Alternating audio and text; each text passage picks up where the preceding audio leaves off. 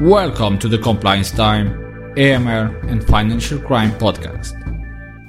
Here, you can learn from compliance experts, enthusiasts and creators who are contributing to the fast-moving and dynamic field of financial compliance.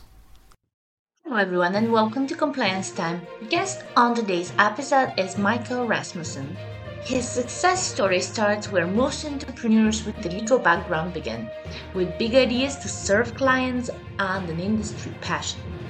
He is most passionate about assisting US and UK financial services professionals seeking investment advisor registration or acquisition due diligence services in the US or UK. In 2013, he started his career in the securities industry as a regulator with the Financial Industry Regulatory Authority FINRA. After FINRA, Michael served in senior SEC FINRA consultant positions for several established legal and consulting firms. More recently, he has acted as General Counsel and Chief Compliance Officer for several established investment advisors and private fund managers, with each institution managing over $1 billion in assets under management. In 2020, Michael leveraged his extensive legal and compliance background to found United Atlantic Legal Services, a law firm exclusively dedicated to assisting US and UK financial services professionals seeking investment advisor organization or acquisition due diligence services. As a licensed lawyer in both the US and UK, he is able to uniquely service clients on both sides of the Atlantic Ocean. In addition to that, Michael has routinely served investment advisory firms and private fund managers as a subject matter expert and has provided extensive training regarding developing and existing FINRA SEC matters, including but not limited to fiduciary standards, investment advisor registration, investment advisor compliance, and investment advisor legal and compliance acquisition due diligence.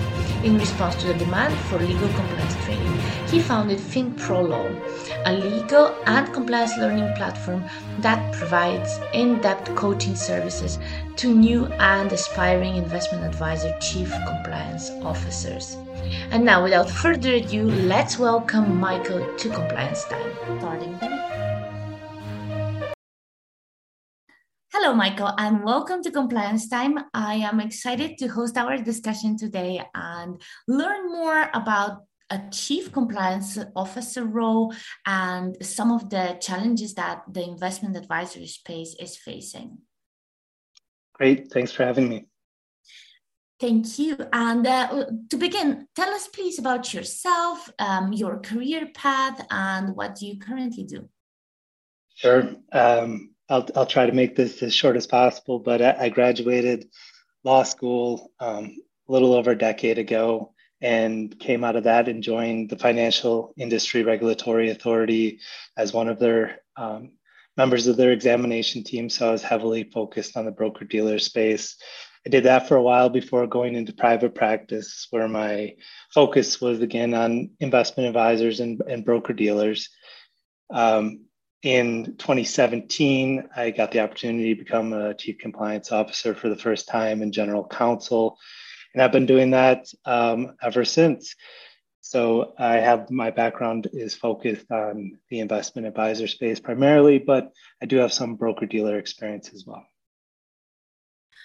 Can you share with us the most interesting tasks and projects landing on the desk of the chief compliance officer?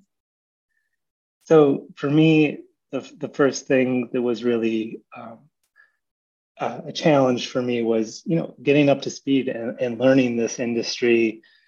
I joined a relatively small firm, my first stop as a chief compliance officer, but it was a fairly complicated firm. They had a lot of different things going on. And for me, it was that steep learning curve. Now, later in my career, what I really enjoy and like doing is helping to train other people in the compliance industry or the legal departments to help them on their path to becoming a chief compliance officer or general counsel. That's really great. And can you please point out to us, maybe some people are not familiar with the investment advising space. What are some of the differences when we talk about traditional finance and compliance and investment advisory space and compliance?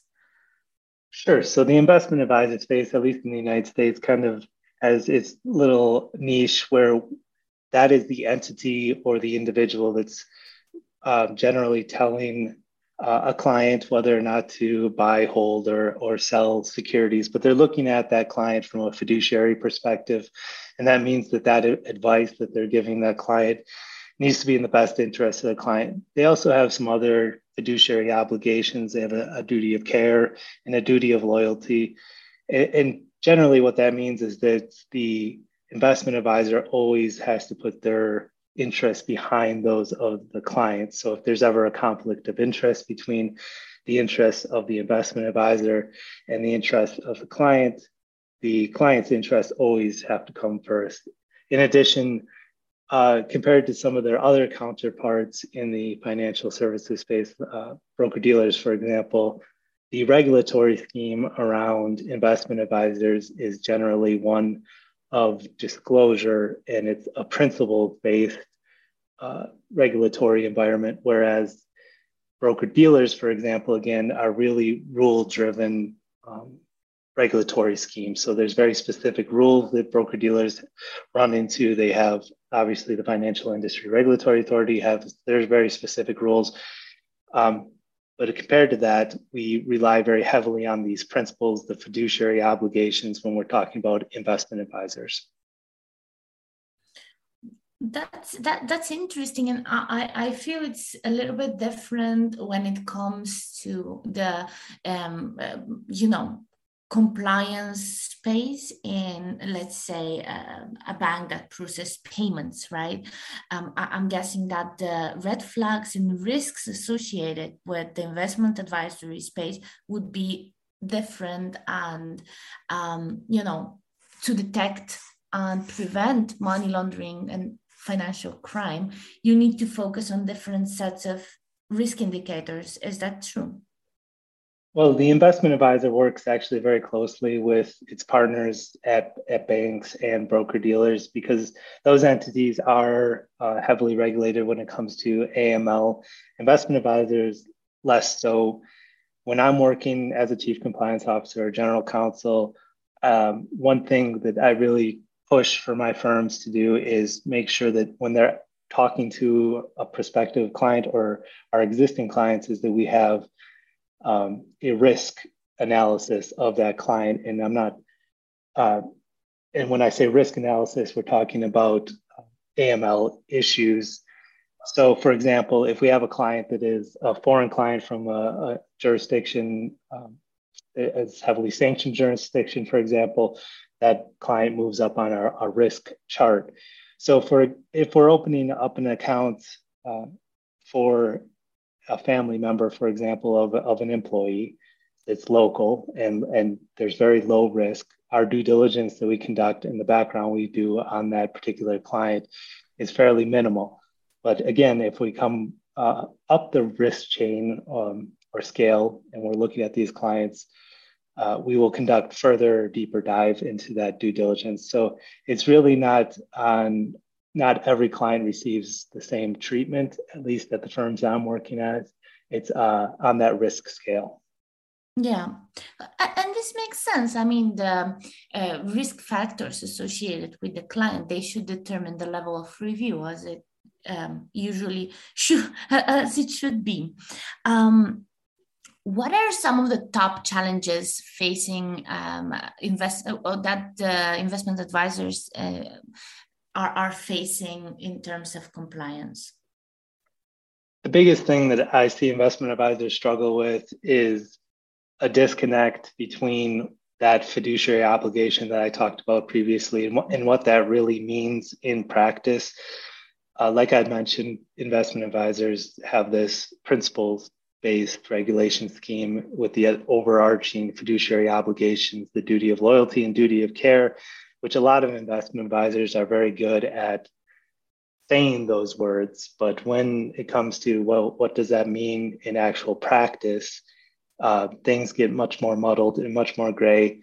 And that's one of the disadvantages to not having very clear-cut specific rules and guidance from a regulator, is that there's a lot of or there's oftentimes areas for interpretation and this gray area that chief compliance officers and compliance departments have to work in the investment advisor space. So we'll have our investment advisor employees, those individuals that are actually going out and giving the advice to the clients, come to me and say, well, we want to do this. And I'll say, well, we have to consider our fiduciary obligations. And we go through the analysis, and it might not be the answer that that investment advisor wants to hear. And they very much want to see a rule, right? They want to see the black letter rule that says we can't do this, or it needs to be done this way.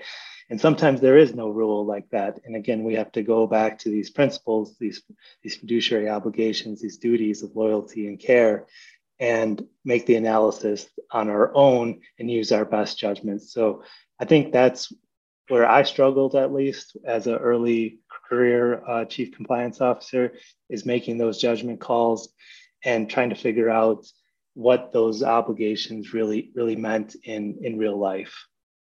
Yes, because the lack of rules probably makes it more difficult to convey the need of the business to comply with certain regulations that are not technically applicable. Is that true? Yeah, and I think the regulators generally have recognized this. The Securities and Exchange Commission, which regulates investment advisors, or most investment advisors, large investment advisors in the United States, has started to trend more towards that rules-based regulatory scheme. So, for example, they've recently proposed a service provider due diligence rule. That idea had never been in place before, that there would be specific steps that the SEC would require of firms when it came to their service provider due diligence.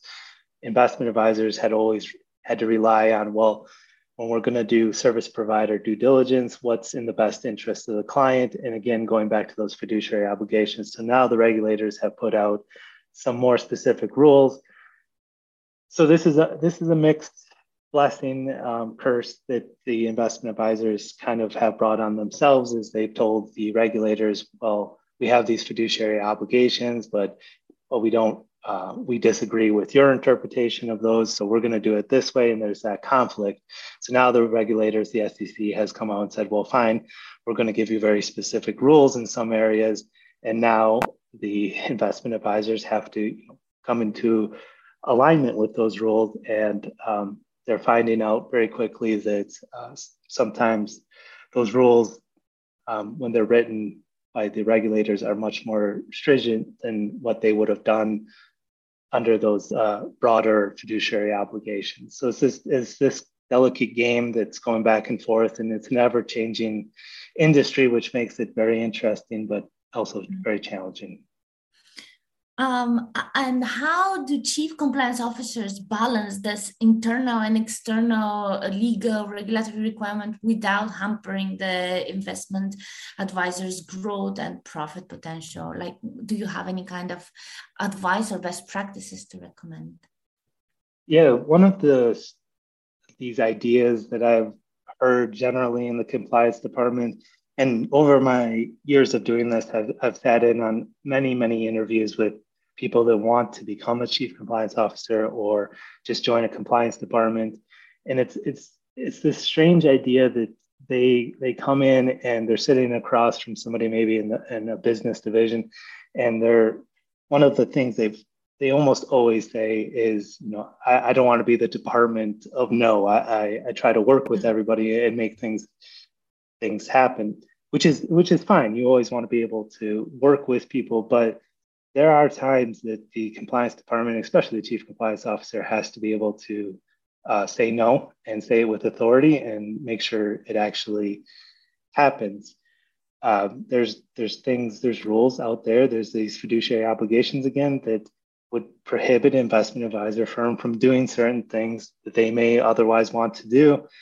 And the challenge for new compliance professionals and chief compliance officers in the investment advisor space is that they want people to like them, and they want to move business forward, and they're not willing to put a hard no out there. And sometimes that just leads to months of work and back and forth on something that was kind of dead on arrival, so to speak, and should never have been pushed forward. So thankfully, at this point in my career, I've worked with a lot of different investment advisors. So I've seen a lot of different business models and how other firms have approached issues and that sort of thing.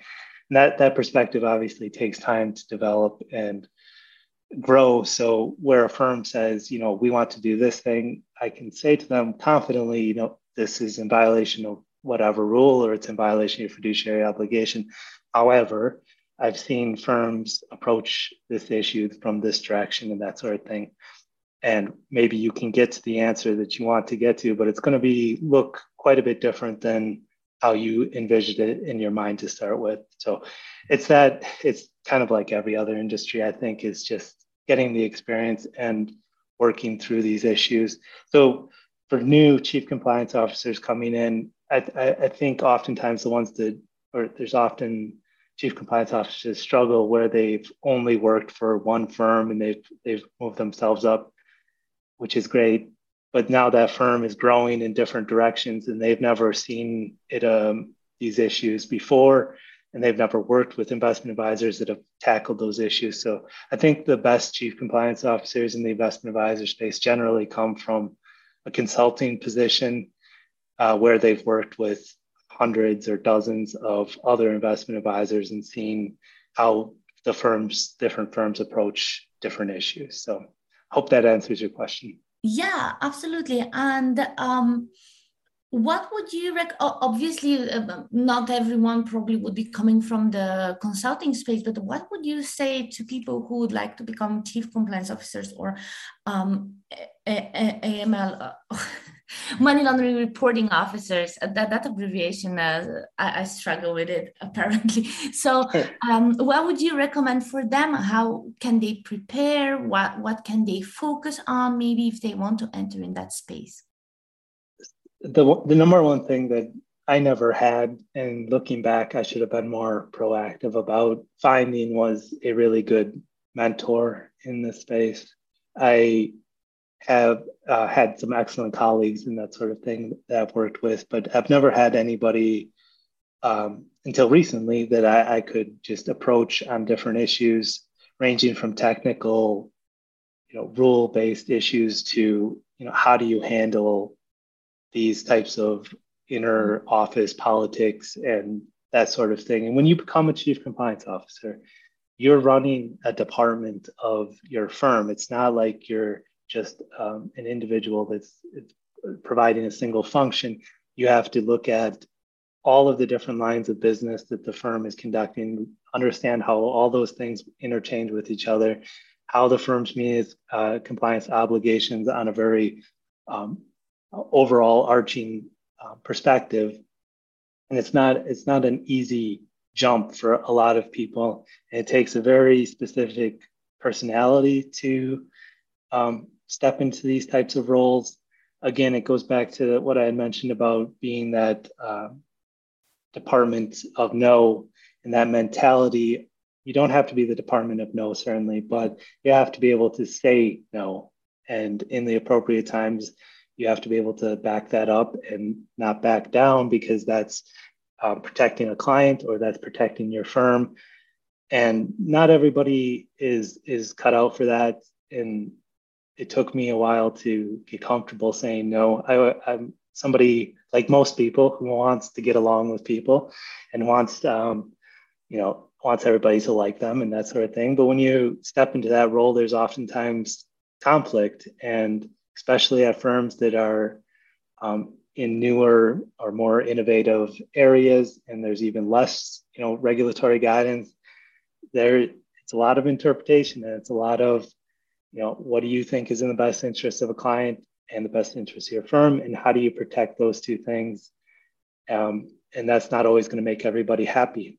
So it'd be really those two things: is, do you have a mentor before you become a chief compliance officer, or early on in that career cycle, where you can have somebody to go to, get a new perspective from somebody who's been doing this for a long time? And then really, do you have the personality to put those interests of protecting the clients and protecting your firm ahead of really wanting to be liked and wanting to be able to say yes to everybody.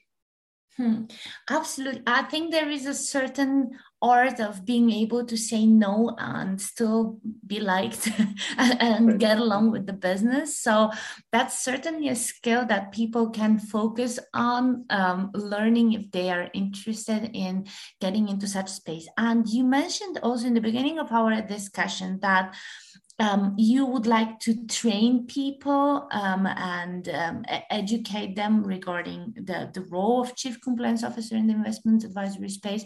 Can you please tell us more details about that? Sure. So one of the projects that I work on the side is a company called FinPro Law. And that company offers courses to early career Chief Compliance Officers. So the Keystone course that we offer there is a 10-week course, and it's really focused again on those early career Chief Compliance Officers. We spend a lot of time going over the different roles that investment advisors run into, but the early focus of that course is on, is this a good fit for you? Is the Chief Compliance Officer role something that is going to make you happy in your career and something you're going to want to do for a long time?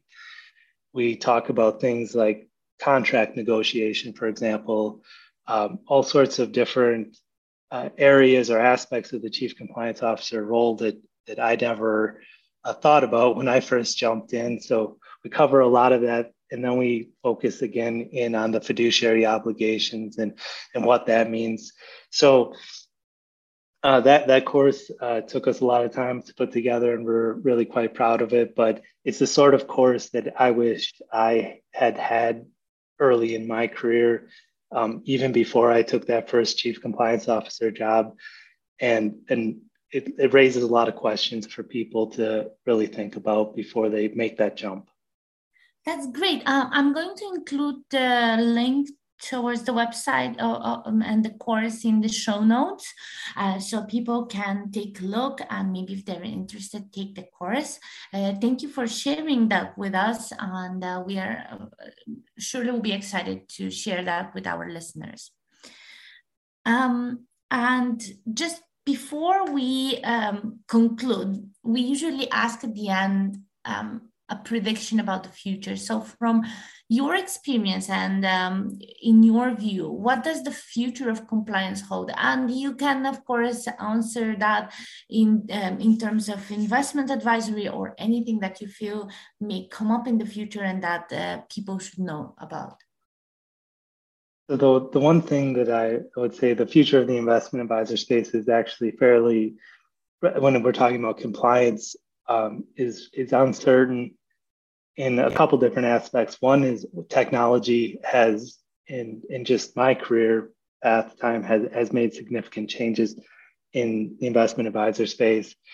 So technology is a huge issue. I think this shift in the regulatory landscape, going again from that kind of principles-based thing, regulatory scheme, to the more specific rule-based, I see that trend continuing to happen. So if you're looking to jump into this space, you really need to be comfortable with changing technology and a changing regulatory landscape and being able to marry those two things together. So, for example, cryptocurrencies and everything that came out just over the last few years with that had a significant impact on how investment advisors worked with their clients. We had almost every firm that I've worked with has had clients, approach them about, should I make this part of my portfolio? Should I not? Is this even a security? Does it fall within the investment advisor space? There's a whole long list, and it's not a simple yes or no. And oftentimes firms are not going to wait for guidance from a regulator before they make a move into a particular space. So you have to be prepared to do a deep analysis of those issues and kind of look into the future and predict about how it's going to turn out. And sometimes that's not a very comfortable prediction because you're working with a limited amount of information. So those are, I know it's kind of a cliche, is that change is going to be the one thing that's certainly going to be happening. But I think if you can stay up to date with those, and if you can get excited about the space and growing a business with people, you'll do quite well. Yes, as they say, change is only constant, right? Right, exactly. Yeah. But it's true, and it's so true for the compliance space. Thank you very much for sharing with us your experience and these predictions. It was really great having you on the show. And would you please share with us, if it's okay, people to add you on LinkedIn, or how they can reach out to you if they have some more questions? Sure. So FinPro Law is the learning platform. There is a LinkedIn page for that. Otherwise, you can go directly to the website, which is finprolaw.com. Otherwise, you can connect with me directly on LinkedIn. That's Michael Rasmussen. Or you can jump over to our law firm webpage, which is UnitedAtlanticLS.com. ls.com. Well, thank you very much again for your time and for your participation in Compliance Time. It was lovely talking to you, and hopefully we'll speak soon again. Yeah, no, I appreciate your time, and good luck to everybody out there. Thank you. Thank you for listening to Compliance Time. If you like this episode, remember to give us a 5-star review on your platform. You can also support our work on Buy Me a Coffee. Don't forget to subscribe on our website for the monthly newsletter and check out our blog. Bye bye.